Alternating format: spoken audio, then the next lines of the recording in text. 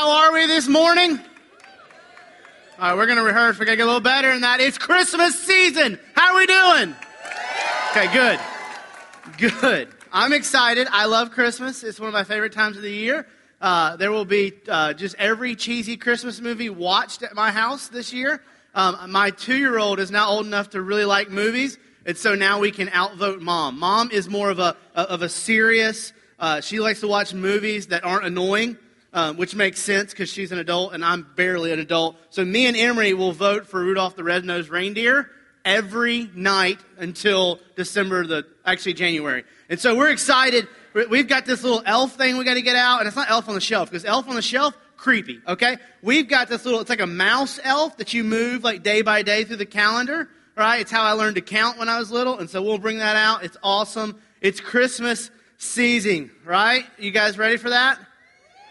Right, awesome. Hey, Acts 23 is where you want to be in your Bibles. If you don't have a Bible, there's one in front of you, and that is that's our Christmas gift to you. And next year, in January, it'll be our New Year's gift, and then it'll be a Valentine's gift, and so on and so forth. But that Bible in front of you is for you. There's a table of contents in the front, and you want to find the book of Acts and the 23rd chapter of Acts. We're starting a new series today called Love That Sticks. And you saw a little bit of what that looks like. We'll explain it a little more as we go along. But love that sticks. I want to catch you up. Last week, we started Acts chapter 23. And Paul was going before the council and was getting accused, was arguing his trial. He gets punched in the mouth.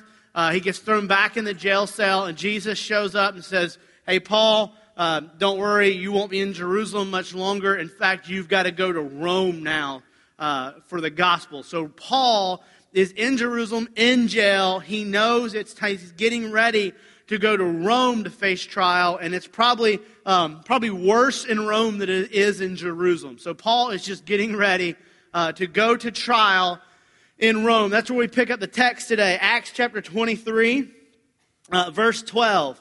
Now, you ready? Okay. When it was day, the Jews made a plot and bound themselves by oath neither to eat nor drink till they had killed Paul. They're serious. There were more than 40 of them who made this conspiracy.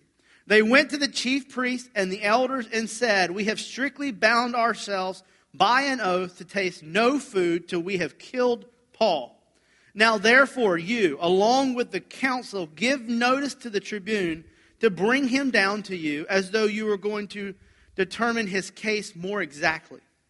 And we are ready to kill him before he comes near." So this group of about 40 guys, they take this oath that they're not going to eat or drink until they've killed Paul, right? That's serious. They go to the chiefs and the elders, and they go to Sanhedrin and say, "Hey, look, I want you guys to tell the tribune to bring Paul down. And as Paul goes from the jail at the fortress to the council in the temple, what we'll do is as he comes to the Sanhedrin, we'll jump him and kill him, and we'll be done with this Paul thing." Right? Verse 16, now the son of Paul's sister heard of their ambush. Right? So Paul's nephew hears about the ambush. Now we don't know a whole lot about Paul's family. Luke doesn't really tell us a lot. Paul, who wrote a lot of the New Testament, doesn't really tell us a lot. But we can make the assumption that when Paul's family moved from Tarsus to Jerusalem, the whole family moved there, that Paul's sister's probably been living in Jerusalem, and apparently Paul's sister has a child, at least one child. It's Paul's nephew. Now, they love each other, they're family, right? This is really probably not the way they wanted to have the family reunion, but when Paul came back to town, he goes to jail. So what happens in verse 16 is Paul's nephew hears about this plan. And now it's come to this crossroad where he has to decide, well, what do I do? So Paul's nephew knows something's up, and he has to make a decision. What do I do? He's really got a couple options. He hears it. The nephew could very well go back to his mom, Paul's sister, and goes, "Hey, Mom, just need to know they're going to kill Paul." He could have went and told his mom and just hoped that she would have done something. Just kind of said, "Hey, you need to know about Paul's got a need, and you should know about it." And just hope that his mom would have done something. He also could have just been passive and called it trust, right? We do that sometimes. We're like, I see a need. I see something. I should maybe do something here. But I'm going to trust God that he'll do it. I'm just going to have this trust. And we're passive and we kind of throw this word trust around, and we call this kind of passive, I'm not going to act here, and we just call, I'm trusting God. God will come through, right? He also could have just prayed like crazy that God would send someone else, right? You ever been that moment where you see a need, and you're like, dear Lord, would you just send somebody? And God's like, yeah, I did. Dear Lord, would you just send somebody? I did, right? He could have just prayed that prayer. God, would you send somebody else? And God going, I did, bro. I sent you. He also could have just ignored it and done the whole like, well, it's not really my business. Like, I know it's family, but I don't really want to get too involved here. It's not really my business. But here's what he does. So he went and entered the barracks and told Paul. He went and entered the barracks. You know what he did? He acted, because love is only love when it's only demonstrated when it costs something. Love is only demonstrated when it costs something. So Paul's nephew, who loves Paul, heard about this attack on Paul's life and had to make a decision. He's at this crossroad where he goes, either I love Paul and I'm going to act, I'm going to demonstrate that, it may cost me something, or I'm going to ignore him, I'm not going to love him, I'm just going to kind of let it happen. So here's what he does. He goes and he enters the barrack, right? Very well could have cost this kid his life. Right? He knows there's 40 guys in between the temple, in between the Sanhedrin and the fortress, waiting for Paul to come out. And he walks right through them and into the barracks, into the Roman jail cell. And it could have cost him his life. It could have cost him, he could have been arrested in the process. But he goes, look, love demands an action. It requires an action. So let's read verse 17. Paul called one of the centurions and said, take this young man to the tribune, for he has something to tell him. So he took him and brought him to the tribune and said, Paul the prisoner called me and asked me to bring this young man to you, as he has something to say to you. The tribune took him by the hand and going aside asked him privately, what is this that you have to tell me? And he said, the Jews have agreed to ask you to bring Paul down to the council tomorrow, as though they were going to inquire somewhat more closely about him. But do not be persuaded by them, for more than 40 of their men are lying in ambush waiting for him, who have bound themselves by an oath and neither to eat nor drink till they have killed him. And now they are ready, waiting for your consent. So the tribune dismissed the young men, charging him, tell no one that you have informed me of these things. So here's what happens. Paul's nephew, he sees this moment where Paul has a need, and Paul's nephew goes, look, it might cost me my freedom, it might cost me my life, it definitely is going to cost me some of my comfort, but I know that my love, if I'm actually going to say I love Paul, it's going to require of me to act. It's going to require me that. So he goes and he tells Paul, he goes, hey, Uncle Paul, here's what's going on. Paul summons the centurion. The prisoner summons the guard and says, can you take this guy to the tribune? They take him to the tribune. He tells the tribune, and what we're going to see next week in the text that follows is that the tribune takes the information and develops this plan to get Paul out of Jerusalem safely. But here's what we got to see on this nephew. Here's where I kind of want to land on and sit on for the rest of the morning is that love, this is the point, love by its nature requires action. That love by its very nature requires action. Paul's nephew understood this. He saw a need and he decided he was going to meet the need. He understood that if he loved Paul, it was going to require action.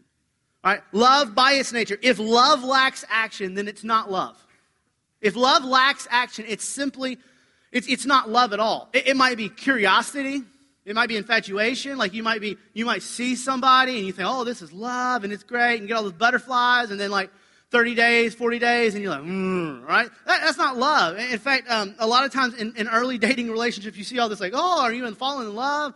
And really, you're just curious. It's just some curiosity. Here's how I know it. Because you're not willing to lay your life down for them.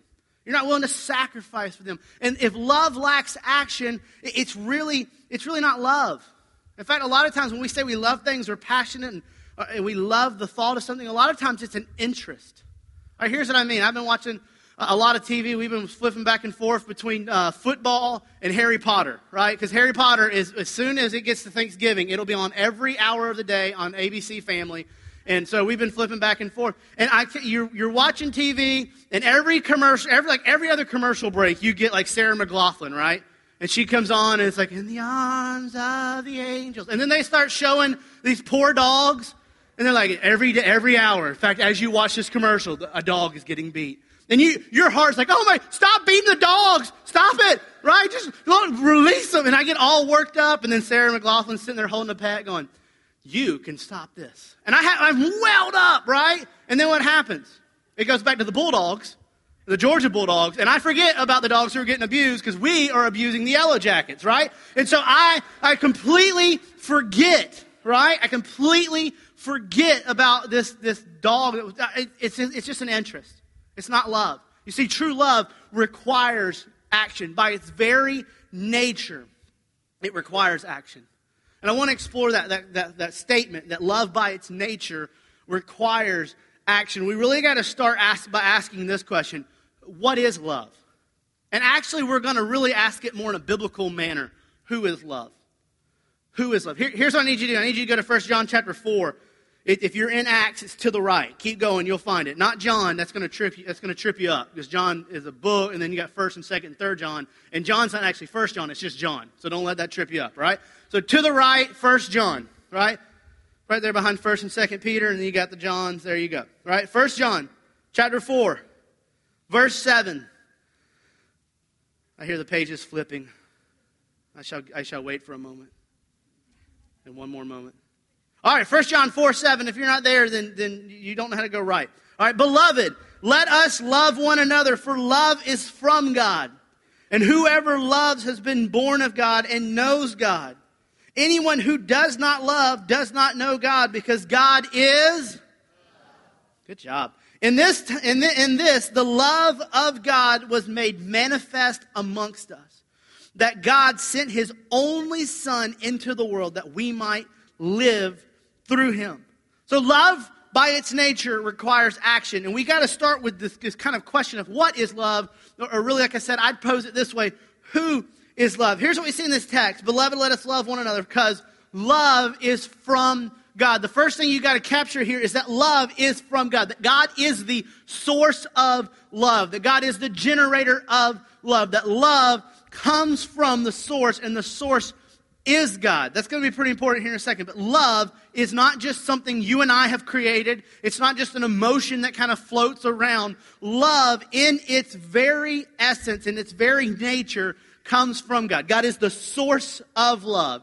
The other thing you got to see here is that God himself is love, right? So love is not just a created thing that God created for us. Love in its nature is eternal and is God. One of the attributes, one of the character, part of the core of God in heaven is that God is love. So love is not only sourced by God, but in reality is in the essence of who God is, right?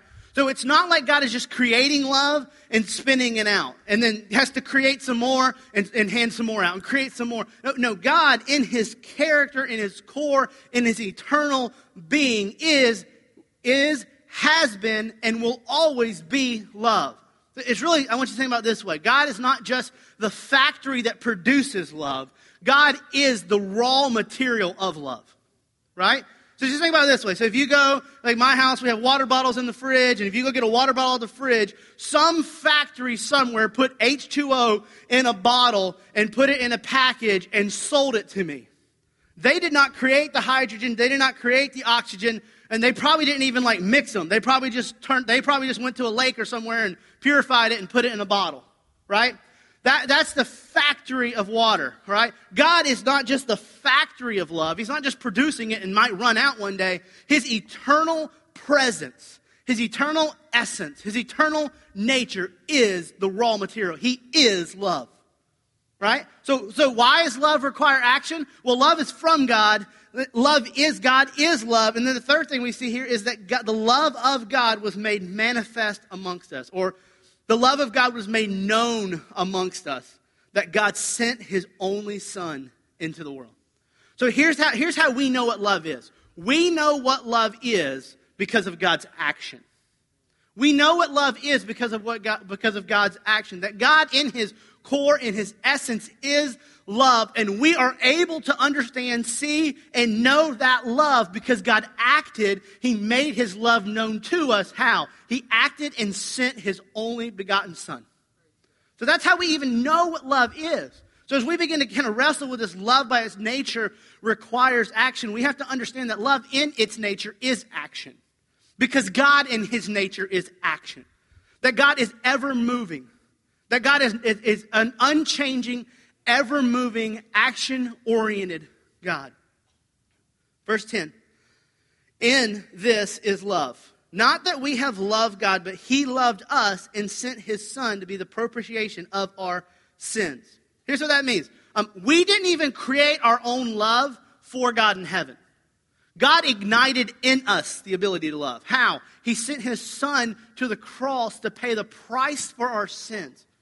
So even our love for God is not something that we were good enough to create and manufacture. Our love for God is really God going, I love you so much, I'm going to ignite in you the ability to love him.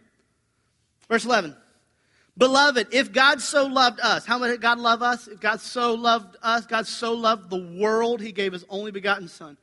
God so loved, sacrificially loved us, he gave his Son so that his Son would live a perfect and pure and holy life, would give his life on the cross and be resurrected. If God so loved us, we ought to love one another. Since God loved us such sacrificially, we should in turn love one another. Verse 12, no one has ever seen God. And if we love one another, God abides in us, and his love is perfected in us. If we love one another, then God abides in us, and his love is perfected in us. I want you to see this, that loving others is one of the quickest, easiest, wisest routes to intimacy with God. I grew up in my church culture. I learned from a very young age about a prayer time and quiet time and gathering of the saints for worship and really all very good things. But as I grew up, those things had the tendency to become more important. Like having a quiet time became more important than running after Jesus. Right?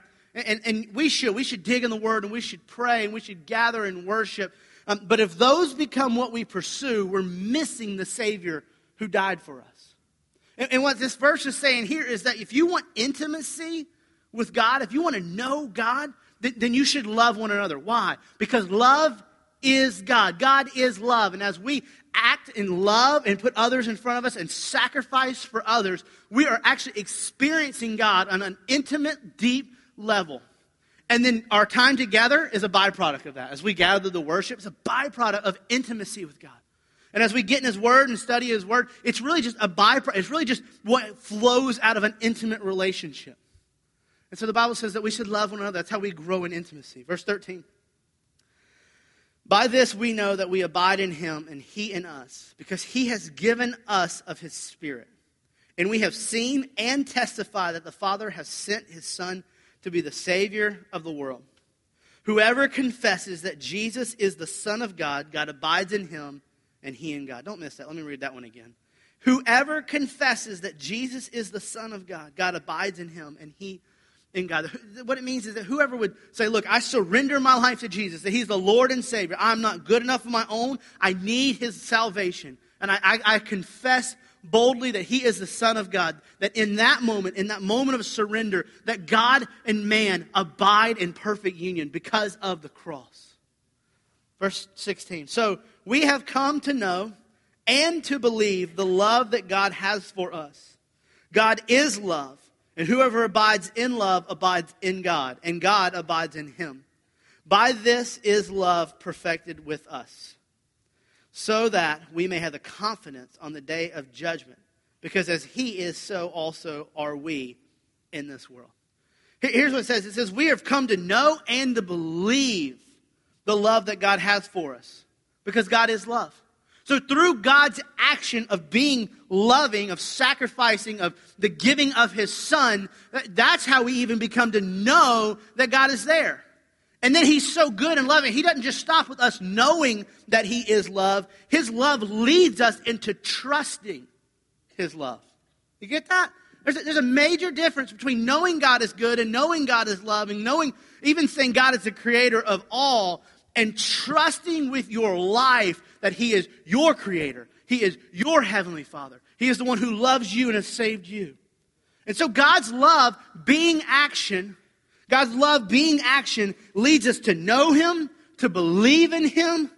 And then as we love one another and we love him, that love begins to abide in us and we begin to have intimate dwelling and security in our Heavenly Father.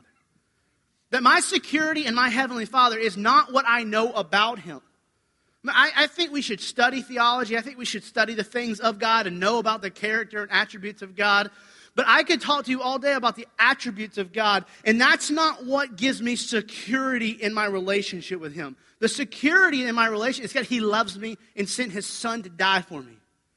And you can miss the love of the Father because you know too much about the attributes, or you know too much about him and you don't know him. Verse 18. There is no fear in love, but perfect love casts out fear. For fear has to do with punishment. And whoever fears has not been perfected in love. Fear has to do with punishment. There's talking about here is that the love that the Heavenly Father has for us, that perfect love will drive out fear. Why? Because fear has to do with punishment, and the punishment of our sins has been paid for on the cross by Jesus Christ. And so for those of us who have surrendered our life to Jesus, those sins have been paid for. We don't have to pay for them. Therefore, we don't fear punishment anymore with our Heavenly Father. You see, fear has every bit to do with feeling like you're in trouble. I remember growing up, and I'd get in trouble, and my mom and dad would get on to me, and dad would say, go in your room and get ready for your spanking, right? And for me, that meant go in my room. I put on every pair of underwear I had. I put on every pair of shorts. I'd even put my catcher's gear on. I didn't think my dad was going to try to crack my shins or knock me across the face, but I was ready. I had my catcher's gear on. I had every pair of underwear I wore. I'd go in there. He'd come in and goes, you know what this is for? And I knew it was one of two or three things. But I was afraid if I told him the wrong thing, I'd get more punishment. You know what I mean? Like, this is like a felony class, and this one's a misdemeanor. So I'm going to let you guess, Dad, because I don't want to tell you too much, right? And here's what fear does. Fear pushes us away from our Father. Love draws us in. And so there is perfect love that comes from the Father, that if you're here today and you feel like God's been pushing you away, it's just because you don't know him. It's just because you haven't surrendered to that perfect love, because the perfect love of the Father does not push away. It draws us in. It draws us in. Verse 19. We love because he first loved us. So love by its nature requires action. I just want you to grab a hold of this. Even the ability to understand the concept of love and for us to love came from the fact that he loved us at the beginning. That he created you and I, knowing that we would be rebels against him. He still created us out of love so that in hope and in prayer that one day we would surrender our lives and go from enemies and rebels to sons and heirs and daughters. And God loved us so much. And in fact, his love is so big and grand that there's a thing called common grace that I think even our ability as humankind to understand love comes from the fact that God first taught us love. Now, I believe that as a husband and a father and a wife and a mother and sons and daughters, I believe we can experience love and not even have surrendered our lives to Jesus. Because God is so good that he has taught us all love. But here's what I'll tell you. Until you understand the depths of the love of Christ, until you understand what it means that you love your wife like Christ loved the church, you can't even begin to understand the depth of love that comes in a relationship with your husband or wife that is rooted in the gospel. So I believe fully, you might be in this room and go, I'm not a Christian, I understand love. What are you talking about, Ryan? Yes, you understand love, but you don't know it fully. You don't know it fully. You can't. Why? Because God is love. And if you don't know God through Jesus Christ, you can't understand the fullness of the love of God our Father. And I love this verse. It keeps going. We love because he first loved us. There's this depth of love that started by he loves us, but it's even deeper because the more we know God, the more we know love. Verse 20. If anyone says, I love God and hates his brother, he is a liar. For he who does not love his brother whom he has seen cannot love God whom he has not seen. And this commandment we have from him: whoever loves God must also love his brother. Here's what it's saying. Love requires action. Here's the very, very clear picture. If we love God, that means we love our brothers. If we say, hey, I love God, it means that we love his children. We love his creations. Because to love God, one, means we love the things he loved. And two, to love God is to know love. And that if we know love, we know that love by its nature requires action. And so for love to be lacking action, it's not really love at all. And for us to say, I love you, my Father in heaven, and it not have action, it's idle and empty words. And as we say, I love God in heaven, then what that means for us is that we love his people here on earth. By the nature of who God is, love requires action, because God is love, and God is an action-oriented God. Now, for some of us, that's enough, and we can close up the Bible and go home. But for some of you, I get it. You're a little more analytical. The kind of the philosophy that God is love feels good, but you need to know, hey, where are we told we have to love people, right? You're a little analytical. You need the rules. If you don't have the rules in the box, and you don't know how to play, okay? If you're not playing inside of the boundary lines, you're scared. That's okay. I'm going to take care of you. I love you, and I want you to walk along with us. Here we go. So not only is God is love, but for those of you who need a little more analytical, Jesus, Lord Jesus, Savior of the world, this is what he says in John chapter 15. This is my commandment, right? Now we're going to have some rules and boundaries, right? So God is love by his very nature. He is love, and God being love is an action-oriented God. But he's also going to be very clear here in the scripture. This is my commandment, that you love one another as I have loved you. Now, Jesus has his disciples in front of him. He starts to tell them this. Where Jesus knows he's going is the cross. So when he says you should love people as I loved you, he's about to make a very big statement that love by its nature requires action. Verse 13. Greater love has no one than this, that someone lay down his life for his friends. You are my friends if you do what I command. So here's what Jesus says. If you're part of my team, if you're my friends, if you're my people, Jesus is telling us that if we would say, hey, yes, I am a Christian, I'm a follower of Jesus. He says, this is the command, that we'd love other people to the point we'd lay our lives down for them. Now, I think very few of us are going to be asked to lay our life down physically. Like, I don't think that's going to be what's asked of you this week, right? To jump in front of a bullet or to do something that would physically cost you your life. Just not a norm, okay? Maybe, but not a norm. If you have to do that, that's not normal, right? And so that's probably not what you'll have to do. But I bet even on the ride home today, you'll have an opportunity to take your desires that may be self-gratifying and lay down your wants for somebody else's need. And I would imagine you might even have the opportunity if you're going home with your family today or going out with friends to eat lunch. I would imagine that multiple times throughout the rest of the day, we will have an opportunity to even lay down some of our wants and desires just to give somebody else what they want. That no greater love has a man than this, that he would say your wants, your desires, your needs, I'm going to consider them more important than mine. In fact, it's so counterintuitive and countercultural that throughout the rest of the New Testament, Jesus says things, they're going to know who you are by your love.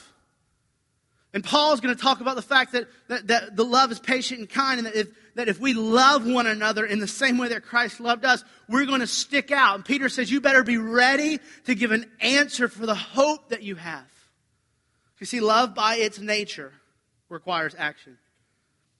And let's be honest, it's in nature, it's in the command of Christ, and it's in the very center of the mission of Jesus. Right? So it's Christmas time, right? If you didn't know, we just decorated the whole campus so that when you got here this morning, you'd go, it must be Christmas. Either that or an elf exploded, right? One or two things happened here, and we love Christmas here. So we said, look, we're in an old Walmart, and so we can get a little Griswold, right? And so it's great. So we got Christmas going on. There's lights everywhere. I think I've already stepped on 3. I mean, it's awesome. It is Christmas time.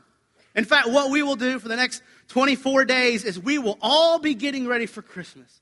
We'll be getting all the presents, and we'll be getting everything. And then we'll get the trees decorated, right? My family will, on the couple days before Christmas, when you're going and buying ham, right? You're going to buy lunch meat. My family will go buy steaks because that's what we do on the holidays, right? Y'all had turkey. Anybody enjoy your turkey? Yeah, we had filet. Check that out. That's what's up, right? So we'll all be getting ready for Christmas. And Christmas Day, we will celebrate the birth of a king. And Christmas is really just the launching pad to Easter. In fact, our church, we'll be getting ready. We'll have hundreds and hundreds of Christmas Eve services, the Christmas in the box. We'll be doing them all over the world. And at the very center of what this entire season is about is that love, by its nature, requires action. You see, throughout the Old Testament, there was prophecies of the coming of the Messiah. That there was this Messiah that was going to come. And there was a lot of different interpretations. Some people thought he was going to come and be like the ruler of the world and rule with an iron fist. And he was going to be the King Jesus. And he's coming back for his kingship. He is. But his original mission in the New Testament was to come and die on a cross for us. And throughout the Old Testament, there's all these prophecies that there's this Prince of Peace was coming. He was coming. And prophets after prophets proclaim that the Lord, the Messiah, is coming. And then there's like 400 years of silence where God stopped talking through the prophets. And then there's this guy named John the Baptist, and he shows up. He says, guys, guess what? The Messiah is coming. He's coming here. He's coming amongst us. Get ready. And in John chapter 1, the beginning of the ministry of the Messiah, John says, look, in the beginning was the Word, and the Word was with God, and the Word was God. And in John chapter 1, verse 14, in the very epicenter of why Jesus came, and the Word became flesh and dwelt among us. And we have seen His glory, glory as of the only Son from the Father, full of grace and truth. And John proclaims that the Messiah has come. And that's what we're going to do for the next 24 days. We're going to get ready for Christmas. And we're going to celebrate that God, Emmanuel, has lived amongst us. Let's walk through this verse a little slower. And the Word became flesh. The Word became flesh. John 1:1 says the Word was with God and the Word was God. And in Genesis chapter 1, it says that God spoke through the Word into existence everything. And Colossians tells us that the Word, that very Word, is Jesus Christ. So here's what this says. It says, and Jesus Christ, the actualized will of God, became flesh. Philippians 2 says he went from divinity to humanity. That he took on this coat of skin that we call our bodies. And Jesus, fully God, became fully man. And at the heart of Christmas, at the epicenter of what we are, Christ's mission, was that love, by its nature, requires action. Even the drastic action of God, fully God, becoming Emmanuel, becoming fully God, fully man. He took on flesh and dwelt among us. This picture here is of pitching a tent. And it's really this echo of the Old Testament. In fact, John is very cleverly saying, look, the Messiah that God promised is, we can see the kind of everything pointing to him from the beginning of time. And Moses, when he led the Israelites out of Egypt, God taught Moses how to build a tabernacle. And this tabernacle was where God's presence dwelt among the nation of Israel. And every time Israel moved, they took the tabernacle down, they moved it, they put it back up, and God dwelt among his people. And what John is saying here is God doesn't dwell in a tent anymore. He pitched a tent amongst us. He dwells with us in the man of Jesus. Then it was no longer a tent that contained God's presence, not controlled, but contained God's presence, but that God's presence was now in man, dwelling amongst man, living amongst them, the glory of the Lord amongst them. And we have seen his glory, glory as the only Son from the Father. And John says, not only did he come amongst us, not only did he take up residence on earth and dwell with us, he has shown us the Father. He has shown us the glory. When you think of glory of the Father, I want you to think of this kind of idea of the weighted presence of God. Have you ever had those moments in worship where you just feel like you can barely breathe because you were in the weighted presence of God? the renown of God, the majesty of God, God flexing his majestic essence. That's the glory. The glory of God. So what they're saying here is, look, Jesus took on flesh. He put his presence amongst us, and he revealed to us. This is what the entire Christmas season is about, that he revealed to us the glory, the renown, the presence, the majesty of our Creator. Come on, you will a little bit. Full of grace and truth. The Bible says that Jesus came, he lived among us, and he was full of grace and truth. The truth of this is that we are sinners in need of a Savior. The grace is this, is that he gave his life that you and I might live if we'd surrender to him. I love this, the New Testament way of saying is full of grace and truth. You'll see that throughout the New Testament, grace and truth. The way they said the kind of common phrase in the Old Testament was two words, hesed and emit. And they mean this, steadfast love and steadfast faith. So in the New Testament, you get Jesus, who's full of grace, he's full of truth. And throughout the Old Testament, they describe God as he's a God of steadfast love and steadfast faith. And here's how that steadfast love was manifested. Back to 1 John 4, the love of God was manifested amongst us, that God sent his only Son into the world. That God sent Jesus into the world, and at the epicenter, at the middle of the mission of Jesus was declare the glory of God amongst us and to reveal that God has been, is, and always will be steadfast in love and steadfast in faith. That he is coming full of grace and truth. That God has never, ever wavered in love. And love, by its nature, requires action. And that's what we're celebrating this Christmas. Right? Now here's my hope and my prayer for us.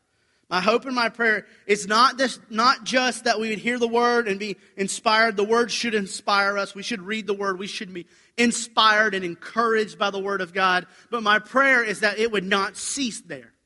It's very easy to hear the word, to be inspired, to be encouraged, to take it in, to digest it, and act as if we are consumers who got what we wanted. But we're really more of conduits. We're not here to consume God's word. We're here to be conduits, that we would hear God's word, receive God's word, and act and respond to the gospel appropriately. And so I just want to encourage you with how do we walk out love that's action? How do we say, I love God and I want to love his people? 3 quick things. Number 1, you need to know the need. The first thing to do in walking and acting out on love is you got to know the needs. You got to see the needs, right? If you are a husband or a wife, if you're a mom or a dad, if you're a child, if you're in a dating relationship, if you have friends, right? Basically, if you're anything but a loner, if you're a loner, we still love you, right? If you're anything but a loner, you should be a studier of people who are significant to you. You should use your life. You should study them. You should know them. When there's something wrong, you should ask. And when be better than me, I tend to ask and then provide all the solutions. Just ask and be quiet and listen and just receive. We should study. We should know. We should spend our time with people who are significant in our life, just knowing them and loving them and studying to the point where we know something's up. And then we own the need. Once you've studied the need, you own the need. To study, to know and not do anything, once again, is not love. Right? To know and to do something, to act upon that, is love. So there's a few things we want you to really pray through. First of all, I want you praying through who is in my life that I need to be a better student of. Who do I need to know the ins and outs of so that when they have a need, I can meet it. Second of all, there's some people who you would not consider significant to your life that God is going to use you to be significant to their life. We say around here a lot that God's given you all you have, not for all you want, but for all that someone else needs. And so part of owning the need, of knowing the need, of seeing the need, is that there are some people who may not be significant to you yet, that God's going to use you to be significant to them. And so I pray that we're a church that has our heads on the swivel looking for people in need. In fact, not only do we pray this, our church wants to make it really easy. And so in your bulletin, you got this flyer that says sharing love that sticks with our local partners in need. We have several friends and community partners throughout Jacksonville that have needs. They have people in their ministries that need a Christmas. And so we gave you this because when we talk about seeing and owning the need of those who may not be significant to you yet, we wanted to put this in your hand. And I want you to study it, and I want you to circle some stuff. But look, here's the deal. Studying it and knowing the needs and not meeting the needs is not love. And if we say we love God, it's required of us. It means that we love His people. So I'm going to beg you on this one. Grab this one, read it, study it, and start meeting needs. Now, here's the truth. That's only half of what we've been called to do as believers. Only half of what we've been called to do as believers. We've been called to see the need and meet the need. But that's not the whole. See, as we see needs and meet needs, as we know needs and own needs, then the other half of it is this, is that yes and amen, meet the need. Whether it be someone who needs food or clothes or someone who needs someone to listen to or whatever that need is, meet it. But then we should also hand in hand share life with them. You see, because what someone needs more than clothes, yeah, they need clothes, because it's getting cold outside and they don't have any and they need clothes. But even greater than that, they need to know the love of their Father that is there for eternity. And so here's what we want to do. I want to encourage you with a couple of things. First of all, as you meet needs, I want you to be praying, now God, how can I meet this need and try to attempt to meet an eternal need? And usually it's very easy. Usually you just meet a need and you go, can I just share with you that the reason I could do that is because God loves me and He sent me to tell you that He loves you. To share Scripture with them. To just memorize and some Scripture. Go to Bible Gateway. As you begin to meet needs this season, you just go and you write a verse down and you give it to them. All right? Another thing we're going to do, we want to give you tools. We're all about tools here. So this is how you see and own needs. And then we want to give you a tool as you leave today to help you share life or speak life into people. So on your way out, you're going to get this little, some sticky pads. You're going to get like one per family. And it says hashtag love that sticks across the top. That way on your Twitters, you can like hashtag it. If you don't know what that means, then just our student section's right here. They'll help you before you leave, right? And here's what we're going to do. Love that sticks. Our whole series, our whole theme for this Christmas is this. We want you to go and speak life into people that are significant to you and people that aren't even significant to you yet. Right? You saw the video when we started. It starts at home. It's in the workplace. It's all over the city. And what we want you to do this Christmas season is take these sticky notes and we want you to begin to write Scripture and words of encouragement. We want you to speak life into people. And then we just want you to pull it off and stick it. So you might want to stick it on a Starbucks card. On a Starbucks cup as you drive through. You might want to stick it somewhere in your office that as people begin to try to figure out what the season's all about, you just tell them, hey, I know it's stressful, but there's one who is the Prince of Peace, right? We're giving you freedom to be as cheesy Christian as you want to be during this season. Like, we're welcoming it, right? Come on, right? Here's another thing you can do. Write down invitations to Christmas in a box. These are your invitations. Give them. What we want to do during this season is go, I love God, I want to love His people, I want to see needs, I want to act on needs, and while I'm acting and meeting the needs of my family, my coworkers, my neighbors, my students at my school, I want to speak life. And so we're going to give you these on your way out, and this is the way that we want you to use to encourage. Let me close with this.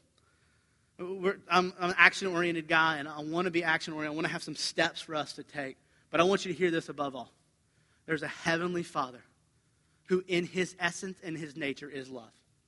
And so as we close, we're going to respond as we always respond. If you need to come and pray and go, hey, God, thank you for loving me. If we're going to sing a song that declares the love of the Father, that maybe in gratitude that you want to go and give the tithe and offering. Some of you in this season, though, because of what it is, this is the first season without a loved one. This is a season where financial stress gets super high and through the roof. Some of you just need to go, look, I'm needy, and I just need to be loved on and prayed on. And we're just going to invite you to come to the altar, to kneel, and then some of our staff and deacons are going to come and just pray for you. And here's what I want you to hear. As one of your pastors, I want you to hear this, that this season, at the center of this season, with its stress and with its busyness and with all the fun and all the glamour, at the center of this season is that the Word, Jesus, took up flesh and dwelt with us, to reveal to us the glory of the Father in heaven. That we would know that we have a heavenly Father who loves each and every one of us. Would you stand and pray with me? Father God, we just confess that you are good. God, we confess that you in your essence and in your nature and in your very core, God, that you are love and that you reveal to us your love through your action of Jesus. And God, we just confess that you are good.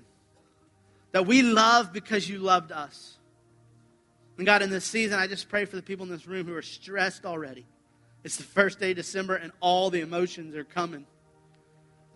And God, in this moment, would you remind them that you love them so much that you sent your Son to take up flesh and to dwell amongst us. That we would know the weight of your presence. That we would know the weight of your presence. You would flex your majesty, your love, your faithfulness. And that God, this season, that the love that sticks, yes, we'll put sticky notes all over Jacksonville. But God, we just know that the love that sticks is not a sticky note, but it's the one that the sticky note declares, that Jesus loves us. And his love was stuck to a cross on our behalf. God, we pray this and we thank you. It's in your precious and holy name we pray. Amen.